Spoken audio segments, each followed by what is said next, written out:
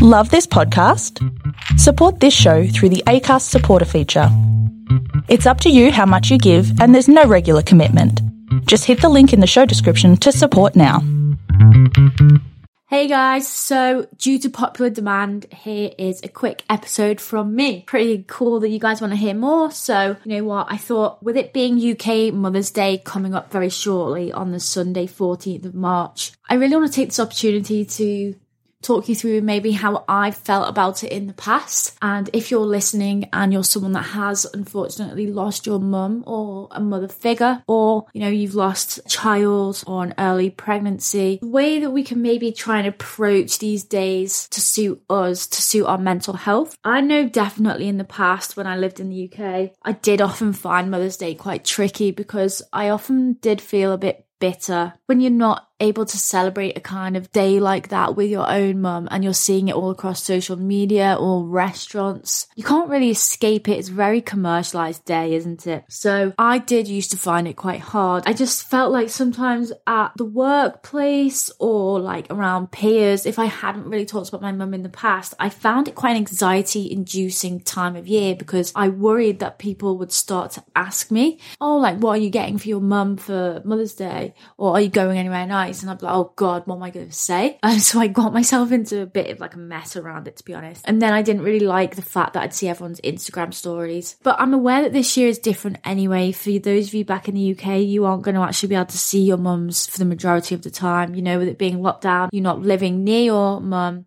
It could be quite difficult even if your mum is still alive. So in a way, we're all kind of grieving because we're all together in this weird environment where you can't do the thing that you wanted to do. But for those of you that have lost somebody that you usually would have celebrated this day with, it's up to you how you decide to manage it. Whether you want to shut down your social media and not go on it for a few days, or whether you want to take it compassionately and you want to celebrate your mum on that day is absolutely fine. There's no right or wrong way to deal with it.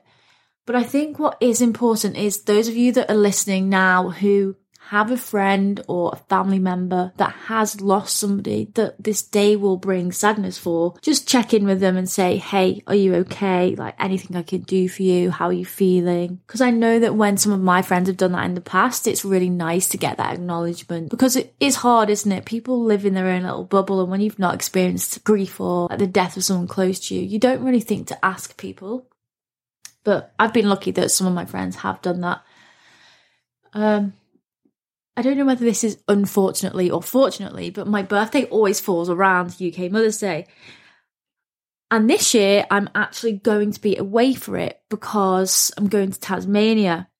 For you guys who don't live in Australia and have never visited before, Tasmania is a little island off the coast. I've never been, and neither has my boyfriend, and it looks amazing. And I have not left mainland Australia or New South Wales since October 2019. So it's been about a year and a half now. The last place I went to was New Zealand, and then I've basically spent the remaining time here. And obviously it's an amazing place, but I moved here to do a lot of travelling and that's been cut short quite a bit. So hopefully, fingers crossed, the borders are still open by the time I'm meant to fly next Friday. And then I'm spending until Tuesday there. We're going to Hobart, which is capital, which is a little port city as well. It looks amazing. Got really good food and really cool like art gallery there as well, which I have to get a ferry to. I've heard so many good things about it. And then after 2 nights there, we're going to drive up to a place called Freycinet National Park, which has some amazing walks, like so much wildlife. It just looks really different. It's quite different to where I live right now. So really excited for that. So that'll be a nice birthday present. Turning 29, you know, last year of my 20s, got to do something special. So keep an eye out on my Instagram and you'll see a lot of pictures. Don't you worry, I will keep you updated whilst I'm there.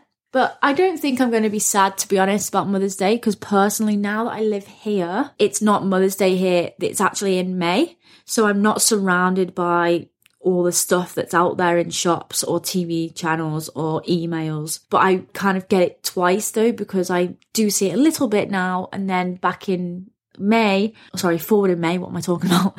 That will happen again. But yeah, it's up to us how we approach it, and I will be sharing pictures of people's loved ones across my Instagram as well. So if you haven't done that yet, please get it sent to me, preferably by like the Wednesday or Thursday, because I'm going away. I don't really want to have to be on Canva creating all my designs. Don't really know what else to update you guys on. The pod is going well so far. It is amazing to get so many people sending me messages about how the episodes are helping them. You know, what's really crazy actually is when people say to me, hey, I've just had a message from my friend who also sent the episode to their cousin, and their cousin said it like really helped them.